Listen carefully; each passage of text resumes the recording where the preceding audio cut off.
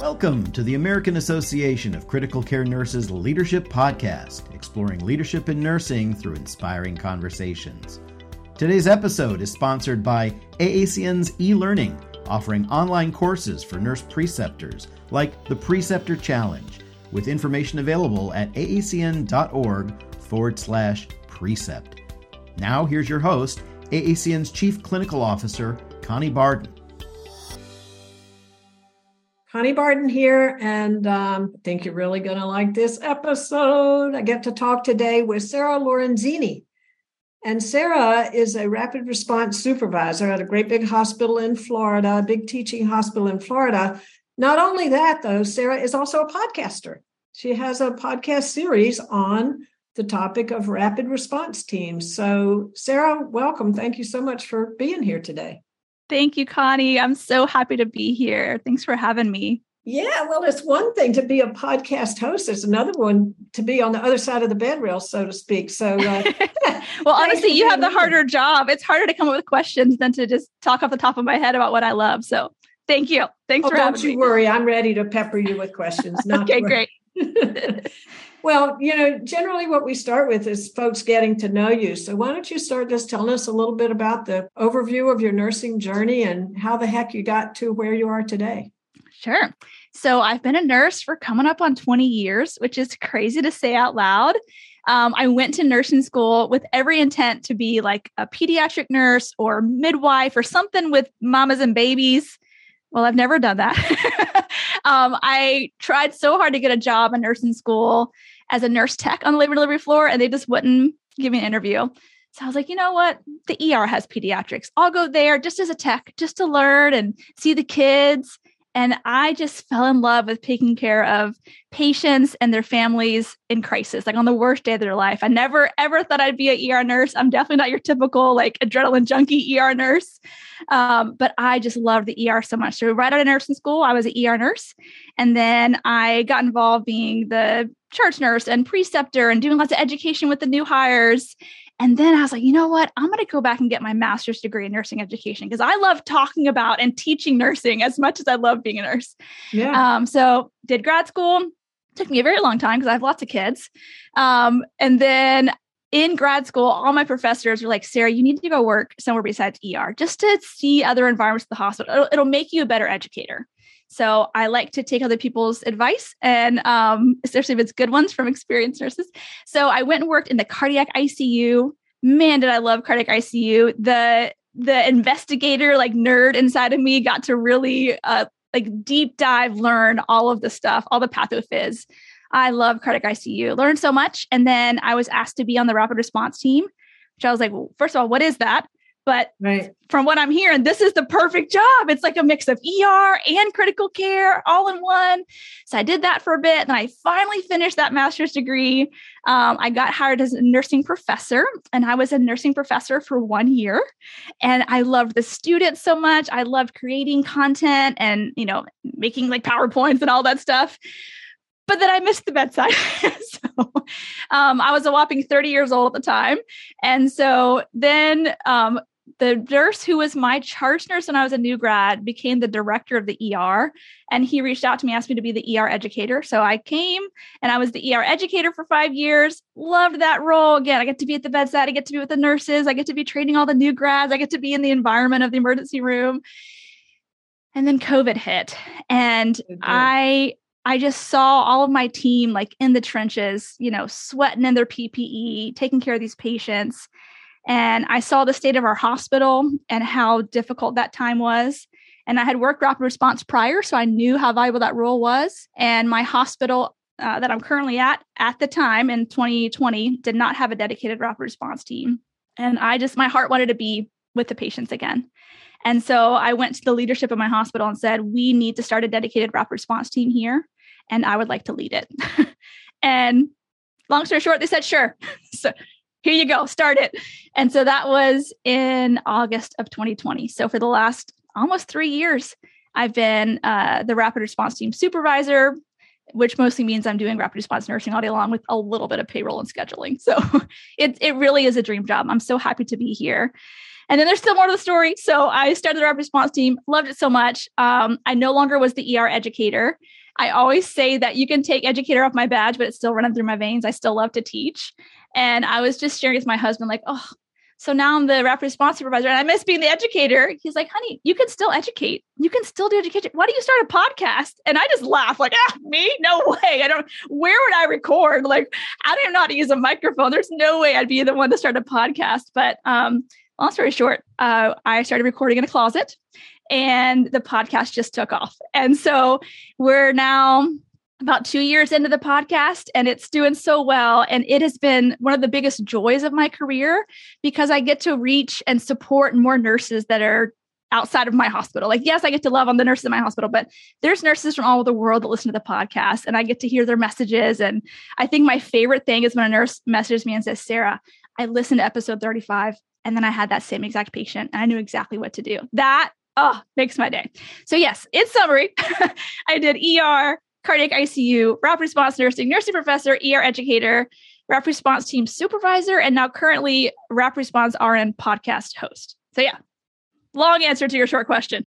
Oh my gosh. And all of that in 20 years, and I'm exhausted just hearing about it. Very exciting and very unique. So I really want to poke around a little bit about that. So I don't want to have an assumption here that everybody listening has the same concept of rapid response teams as what you're talking. So everybody's heard the term by now, but I think there are a lot of varied models out there. So you can be your educator now and tell us about, so how would you describe rapid response teams and nursing from your perspective now? Sure. So in 2004, the Institute for Healthcare Improvement, they launched the 100,000 Lives campaign. And as a part of that was the need for rapid response teams. Now, they didn't spell out who needs to be on it or what the structure is. They just said there needs to be some sort of mechanism in every hospital where staff can reach out and get help from experienced like nurses or a team that knows how to handle emergencies. And so that's when kind of like the buzz of rapid response team started. So every hospital now per Joint Commission has to have some sort of process. Does it say who has to respond some sort of process? Some hospitals have like this person comes from this area and this person comes from this area, and then they all convene. It's different everywhere. And so at my hospital, prior to having a dedicated rapid response team, we met all the standards. We had, depending on where the rapid response was happening, wherever the emergency was happening, either like the ICU charge nurse or the cardiac ICU charge nurse or the ER charge nurse, depending on the location, would show up and meet up with the respiratory therapist and the ICU doctor and the phlebotomist. Like all those people would kind of convene together to take care of that patient who was crashing. And that worked fine for a while. But then at the height of COVID, as you know, the hospital census was exploding at the seams. And, the nurses are stretched even thinner. And then a lot of the experienced nurses are now taking travel assignments. So the nurses that are still working at our hospital are much more novice. And so the need to have someone dedicated to just do rapid response became very, very apparent. Because it was not in the hospital's best interest for the ICU charge nurse to leave the ICU full of vented, critically ill patients to go somewhere else to help another emergency. And so, honestly, COVID was the catalyst for me to be able to say, we need a dedicated team in our hospital. Not every hospital has a dedicated team. I don't think every hospital even needs a dedicated team because they're not all, big enough to like justify that. But our hospital's pretty big. And it was a pretty easy sell. And so the role of the dedicated rapid response team is to be there to respond to every emergency that happens. And my favorite part is to get to help prevent emergencies from happening as well. So not only do we show up when a crisis is happening, but we do we'll talk about it eventually, but we do lots of things to prevent the emergency ever happening. So in summary, rapid response teams is a team of people who has special training that feels comfortable and ready to respond to any emergency that happens inside the hospital. Whenever lay people ask me, what do you do for a living? And when I say I'm a rapid response nurse, you can just see the stare, like what is that? So I explain it to a lay person. We're kind of like the 911 within the hospital. So when someone's having a heart attack in 535A of the hospital, you don't call 911, you call the rapid response team, and we show up and get interventions rapidly. We're all specially trained. We have special protocols, and we're ready to respond to whatever could arise, both for patients, but also for visitors. We're there for all of that. So Yeah. for me, it is a dream job. I love that, the 911 team inside the hospital. One thing I want to ask you about, you mentioned that prior to COVID, there was not a dedicated team. And frankly, I think that's the prevailing model in many places. And you said that worked fine, but I'll push back a little bit and say, I'm not so sure it works fine. Before we move on, I want to talk a little bit about, there's some downsides to not having a dedicated team. What I remember is, here you are doing your daily work in the ICU, taking care of your patients, and then suddenly there's a rapid response. You just have to drop everything and go. Same for respiratory, same for the ICU doc and whoever else. And if the patient gets intubated and ventilated and has to wait for a bed, who's going to take care of the patient out on the floor? So what are some of the pros and cons of dedicated versus non-dedicated teams? I mean, that's obviously one of them is just having the person. So I'll tell you, I don't see any cons to having a dedicated team, except for, I guess, financially. It costs more for the hospital to pay a team. Yeah. I mean, and that's real. They got to have more FTEs to cover that. But other than that, there are so many benefits to having a dedicated team. So if you think about it from a culture perspective too, and this is something I'm really passionate about, when you have to pull a nurse away from the ICU to go to the rapid response emergency, one, they're like trying to wrap this thing up and get back to their unit, right? They have patients waiting for them. They have a team that needs them. You just interrupted what they were working on. They want to get in and get out and get it done. Yeah. And so a lot of the opportunities for education and for nursing empowerment at the bedside, those aren't able to be taken advantage of as much because the ICU nurse, I get it. They got to get back to their unit. Yeah. And so what ends up happening is that kind of comes across when they show up. Like, why'd you call us? What's going on? Okay. All right, do this. We got to go. Right. And I understand that. But as a dedicated team, I don't have patients that I have to get back to. This is what I'm doing. This is what I'm here for. And so when we can show up and empower the nurses to call us earlier, rather than waiting until they really can justify, I hate to call you guys. I hate to take you away from your patients. But they have to really justify. Well, then they're waiting so late to call rapid response. And so often it was rapid response, 2 minutes later, code blue. That's right. But now nurses know, okay, Sarah's there. So if I have a question, if I'm concerned about something, I can call the rapid response nurse before the patient's blue and get interventions going. And let me tell you, the data from our hospital is super impressive about how many code blues we had before a dedicated team and how many code blues we've had after the dedicated team. It's really, really awesome. That's amazing. Before I forget, there used to be a thing too where we encourage families to call rapid response. What do you do with families if they're concerned? Yeah, we call it Condition H. And so the family has a number they can call to get help if they need it. Yeah. Does that come to you all, to rapid response, or it's sort of triaged in another way? It's triaged by the operator. So the operator answers and says, do you have a medical emergency? If they say yes, they call the rapid response team. If they say no, I'm unhappy about the meal that was delivered, then they will, get it to the right person that needs to handle that situation, which is not me. I'm glad you don't have to go get the dinner tray and make sure. No, stat, Jello. Yeah. No. So I want to back up a little bit because I think you glossed over something really important. So here it is, 2020. You go to the leadership of your hospital and you say, we really need a dedicated rapid response team. And they're like, sure, go for it. Nothing happens that easily in hospitals. So you're selling yourself short.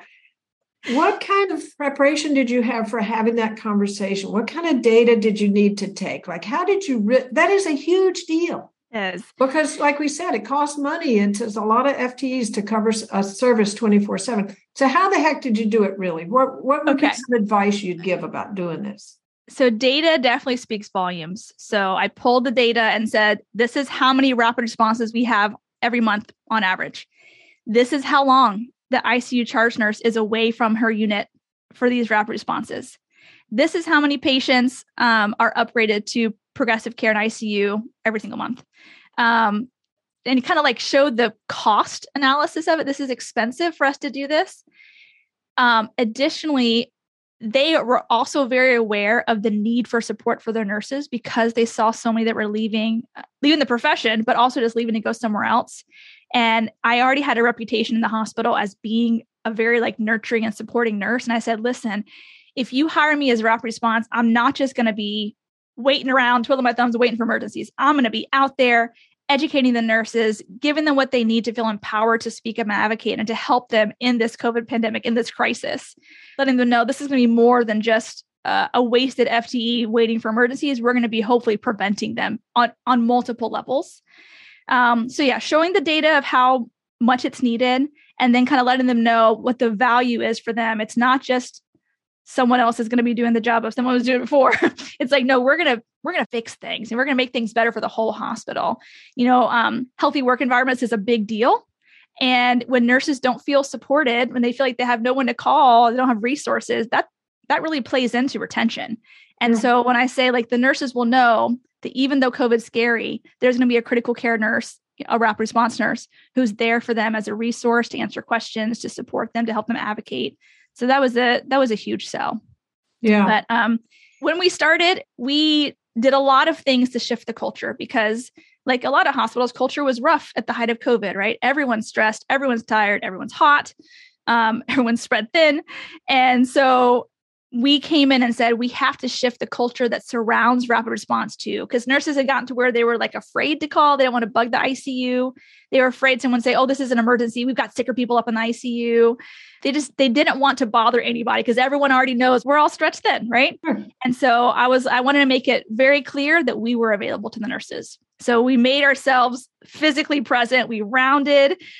We did education on Muse. We made this thing called nurse consults, we call it at our hospital. So just like a doctor can consult a cardiologist, a specialist, the nurses have the ability to text us and say, hey, the vital signs are actually okay, but I'm worried about the way my patient's breathing, or their eyes look funny, or their belly's just bigger than it was yesterday, or whatever their concern is. They can consult us and we'll come help them kind of Sherlock Holmes it together. Let's figure out what's going on and help them advocate. So through nurse consults and like making ourselves available, through lots of education. So again, this is my heart. I love educating, have a master's degree in it. So we did crash cart rounding. I made a crash cart scavenger hunt where we would push this crash cart around and nurses could find things and get candy. And we did mock drills and we'd come to shift huddles and educate. We made badge buddies. I was very intentional about doing debriefing after rapid responses and after code blue. So after we stabilized the patient, get him onto the ICU, I would come back to the floor and debrief about what went well, what can we learn from that, give kudos to the staff, and really just shift the culture from this was terrible, we had to call a rapid, to great job, guys. We recognize yours decline and we called a rapid or we called a code blue and we did what's right for the patient. And the last thing that we did was I really wanted to shift like the hero-dom off of the rapid response nurse. Because before it was like, all right, step aside, critical care nurse is here. We know what we're doing. We got this. Yeah. I'm like, no, I can't do this by myself. I'm reliant on all these nurses to help me save this patient's life. And so empowering them to feel good about making the call, about speaking up and advocating. And so we started something called the Lifesaver Award.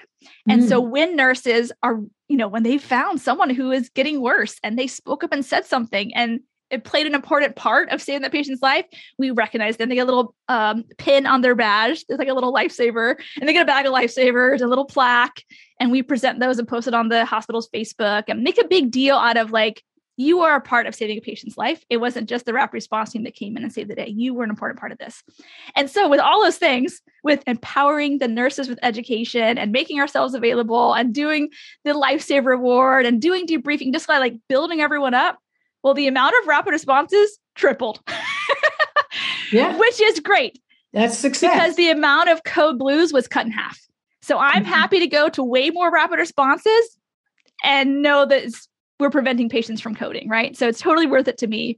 But yeah, once they knew we existed, it's actually have like bar graphs of it. It's crazy to see the trend of like more and more and more and more rapid responses. But then this on the same bar line, the code blue is going the opposite direction. So yes, they keep us busy, but I would rather be busy than bored. So I'm here for it. I love it. So there's a whole lot of stuff you did getting started. So now it's going. It's been 3 years in the going. You're kind of cooking along here. And what about some days where it's not particularly busy? So how many on the team? First of all, let's do an anatomy thing. There's how many nurses, how many respiratory, how many people make up the team in a shift? Oh, not enough, but we make it work. So per shift, at our hospital, we have one rapid response nurse for day shift and one rapid response nurse for night shift. Yeah. As the supervisor of the team, I'm there Monday through Friday-ish for about 40 hours. And I also help with rapid responses. Our busiest time is during the day. So that's so far all I've been successful in getting FTEs for. But so you don't have other respiratory and others dedicated? No, so we do. So dedicated rapid response nurse, the respiratory supervisor will come, like the shift supervisor will come to rapid responses. The ICU has residents and nurse practitioners and PAs that respond, but they come from their unit. Thing is that there's having the nurse have to leave their team of patients is more, I would say, dangerous than having the respiratory therapist who already has, 50 patients or something coming to this rapid response. So there's a dedicated rapid response nurse. There's not dedicated anything else at the moment. Gotcha. And so if that nurse and you are hanging out on a day, nobody's pushing the buzzer and calling rapid response, what do you do with your time? Like, man. You do screening of high-risk patients? We do. You have so, things in place like that? Our hospital uses Muse, Modified Early Warning Score, and we have the ability to pull the Muse for every single patient in the whole hospital, like floor by floor. So I'll click on the second floor, I'll look at all their patients' Muse. If nothing seems concerning, I do the third floor. So we do that at 8 a.m., at noon, and 4 p.m., and then at 8 p.m., at midnight, and 4 a.m. when available. Sometimes we're running around doing rapid responses, but when available, we pull the Muse. And let me tell you, we have caught so many patients who are like on the verge from doing that Muse. Yep. And the Muse score will highlight minor changes, like the blood pressure is 90 over 50 and the heart rate is 110. So not crazy. No one's freaking out about that, but we can tell early on, okay, they're getting septic. Yeah. Or so we can get in there and get fluids going, or we can give adjust their medications, help the nurse advocate. So yes, there's always Muse patients to go look at, always. And then we also help out in the ER and the ICUs whenever, acuity is high or they have some situation happening, or, the ER will call us and say, we've got 2 copters inbound and we have a cardiac arrest that's here already. And whatever's going on, can you come just be extra set of hands? And we love doing that. We just want to be there to support the whole house when things are really difficult and really challenging. So I never find myself bored. There's always something to do. We can round, we can do education, we can do Muse pull, we can go help in the ER, go help in the ICU. Like, there's always something to do, right? Yeah. And technology helps you do that by being able to review the Muse scores. And yeah, that's really super. So when you're getting ready to hire somebody to be in this nursing role, what are some of the qualities that you're the supervisor there? So what would you look for in a nurse that would make them an ideal person to work on the rapid response team? So at minimum, at our hospital, we require 3 years of critical care or ER experience. We also require them to be certified in their specialty. So either CCRN or CEN. I don't think every hospital requires that, but that's what I require. I think it speaks volumes about your dedication to professional development. But honestly, that's minimum. That's like minimum clinical competence is 3 years experience and the certification. That says, at least you know what you're doing. But for me, it's personality as much as it is clinical competence. So I look for nurses that are already seen as leaders or resources on their floor. Mm-hmm. So charge nurses, preceptors, they're the super user for this and the super user for that. Like someone who people know they can go to if they have a question. I don't care if you're the smartest nurse with 37 letters behind your name from all your credentials. If you're rude or condescending or can't teach or can't lead a team in like a smooth way, or that's not who I'm looking for. That doesn't actually serve the much, because so much of what we do is nursing empowerment, is teaching nurses. Mm-hmm. So if you come into the emergency thinking like, step aside, I'm here, I know what I'm doing, that actually doesn't help the patient. That makes you pump you up a little bit, make you feel good about yourself. But no, it doesn't actually serve the patient. Right. And so I look for people who like to teach. So everyone on my team has been a preceptor. A lot of them have been charge nurses. All of them you can just tell they exude support. They're not just there to sling up an effort and do CPR. They also want to teach nurses and empower them. So that's what I look for. And even in my interviewing, I ask questions to kind of parse that out. Like I ask them, what's a good day for you? What's something you're really proud of in your career? And if they say we had the craziest go and it was so freaking awesome, that doesn't impress me. But if they say, there was a nurse that I precepted and I got to see them, do an amazing job caring for a patient, or we implemented this process that I was a part of and it really helped the patients, or I got some story of compassionate display, something that's what I want to hear, your ability to run ACLS, it doesn't impress me as much as your ability to kind of read the room and come alongside nurses and support them. So, Sarah, now we've got the kind of people who will do well working in a rapid response team. So one of the most important things that you share with team members, that you teach them that's different about doing this kind of nursing versus what they've done before. Anything you can share about that? Yeah, there's two big things that I think you don't think about as, say, an ER nurse or an ICU nurse. And one of them is when you're doing emergencies in, say, the ER, the ICU, you're used to the whole team being comfortable with emergencies. Everyone's trained in that. But when you show up to rapid response, not everyone is ACLS trained. Not everyone feels comfortable with that. And so I don't want to just jump in and start doing the skill that I know I'm really good at. Okay, I'll jump in, I'll get the IO, or I'll get the IV. I'm really good at IVs, or I'll do CPR. I'm really good at CPR. Everyone's scared of it. If I'm just doing the one thing, I'm not actually serving the whole team. So I have to kind of take a bird's eye view, look at the whole room and see what is needed. How can I delegate and kind of oversee this whole thing going smoothly? So shifting the mindset of I'm really good at this, I'm going to do it right now, to, oh, actually someone else can start the IV and someone else can give the medications, and who else can I have that can set up suction, and not just trying to do everything yourself or just assuming that everyone else knows how to do everything. But like when I delegate, is it being done correctly? So that's one thing, is kind of the bird's eye view of leadership in an emergency, code blue leadership, not just one skill. Right. And then secondly, and this is something I've had to learn myself, I tend to want to just come in and rescue. Oh, that doctor's not calling you back. That doctor's not giving you what you need. Okay, I'm gonna call him. But that actually doesn't serve the nurse, because I just came in and did it for them. So what I've shifted to and what I teach my nurses is, when you feel like something needs to be done differently, empower the nurse with the tools and even the scripting, the verbiage of what to say when you're trying to advocate, rather than just advocating for them. I got broad shoulders. I can do this. I'll tell the doctor what the patient needs. Rather, I give them the exact words that I might say, and I sit next to them and I help them make the phone call. Or I say, the doctor's on his way. What are you going to say whenever he shows up? Here's something we can say. So even teaching them things like using the anatomical terms or like the medical terms when describing things. I don't say, hey, doctor, the patient's breathing funny. Saying, doctor, I'm concerned because right now the patient's using all of their accessory muscles and they're sitting up in the bed. They have nasal flaring and their oxygen saturation, yes, it is 91%, but they're on a 100% non-rebreather. Right. So teaching the nurses, giving them scripting, what to say, how to call the doctor. And I'll even say, and if he says this, what would you want to say in response? And if they don't want to do this, how would you respond? So kind of like walking them through how to be an advocate. So next time, if I'm not there, let's say, they know how to use their voice and they know how to advocate for the patient on their own and not just doing it myself. There's even been times when I've written out bullet point lists. Like, you're going to call the doc. You're going to make sure you say this. I want you to actually say the word concern. Say, I am concerned about this, or say, I am uncomfortable about this, or this feels unsafe. I want you to say that word in your phone call. And then they get off the phone and you can just see them light up. Like, I did it. Yeah. I advocated for my patient and they're ready to do it next time without me. So that's brilliant. I think that's a valuable skill that as a leader, you would want to do, not just showing up and fixing it. The whole teach a person to fish versus just give them a fish. I don't want to just give out fish. I want to teach them how to advocate independently without me.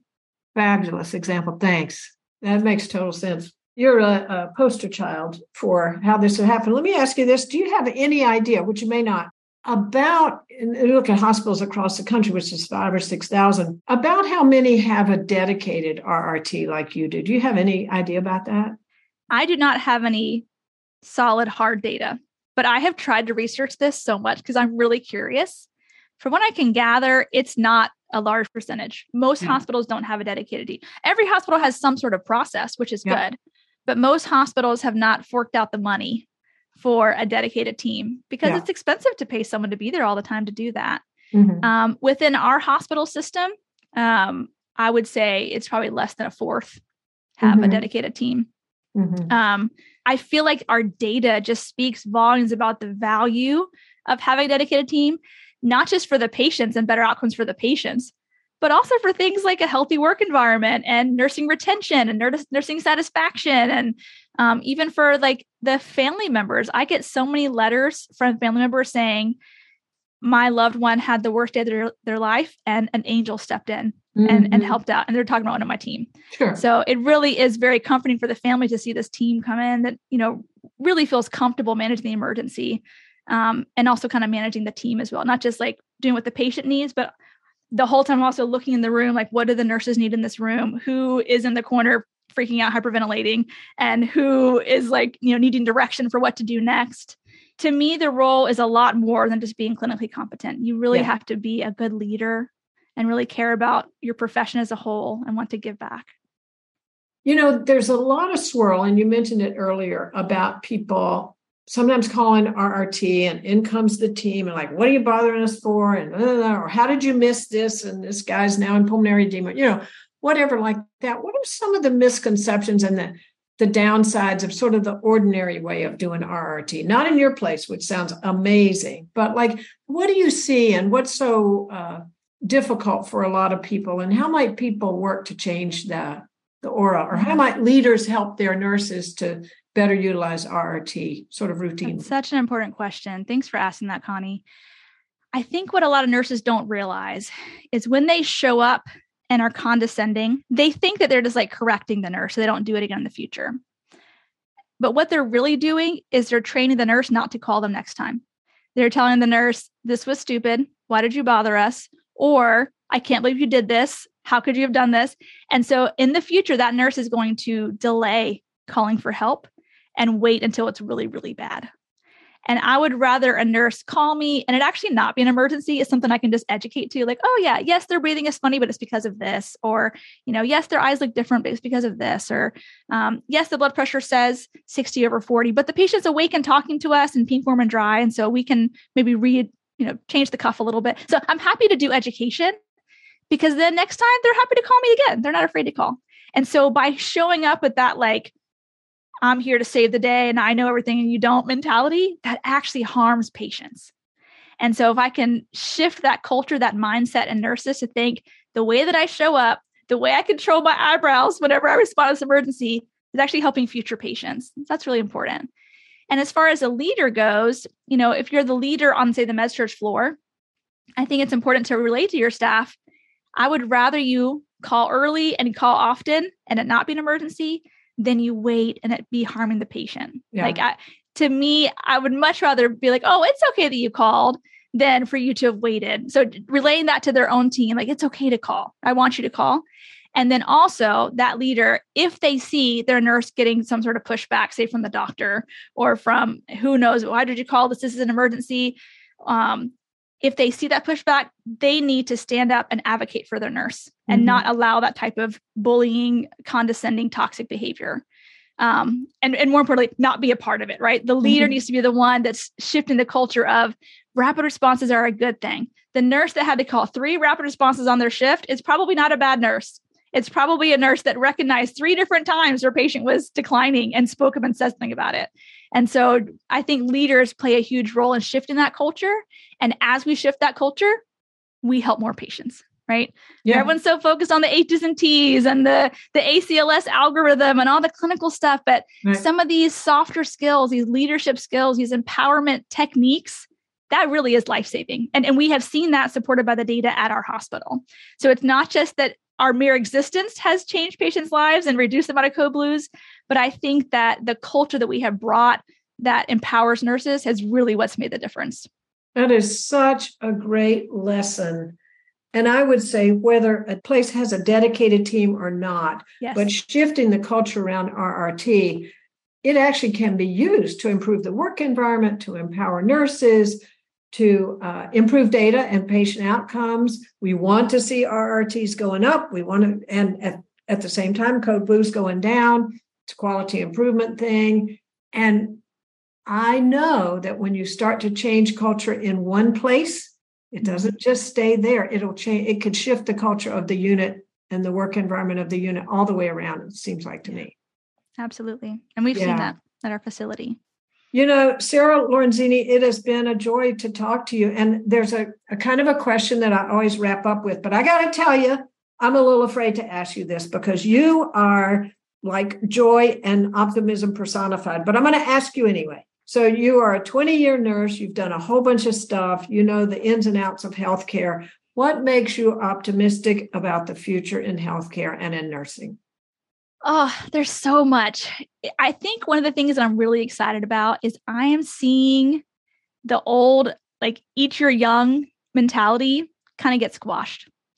And that brings me a lot of joy. I remember being in nursing school and my professors telling me, just so you know, nurses eat their young. It's just kind of part of it. You got to kind of pay your dues and eventually they'll trust you. It's just part of it. So I was ready for it. But I feel like even though, yes, there's still nurse bullies and there's still things we have to deal with, that mentality of nurses eat their young, that's looked down upon now. People are like, what are you doing? Why are you being a bully? That's not okay. And there's so much research around it. There's so much support for, as a profession, let's come together and help out the next generation of nurses. And I have seen that shift in my 20 years. It still has work to be done. I'm not saying we're done, but I think that's really exciting to see as a profession that we're moving towards supporting each other and lifting each other up rather than making each other pay our dues or whatever the old mentality was. I hate that dogma and I'm glad it's being smashed. Wow, absolutely. And I would just say that you as a leader and the kind of work that you're doing are one of many people who are making that shift change. So I thank you for that. And I thank you for taking the time to chat with me today. It's been a joy talking to you, Sarah. Thank you so much, Connie. It's been a pleasure. Thank you for listening to the American Association of Critical Care Nurses Leadership Podcast, proudly sponsored by AACN's Preceptor Challenge, with information available at aacn.org/precept. We welcome your thoughts on this episode or ideas for future topics. Feel free to email us anytime at podcasts@aacn.org.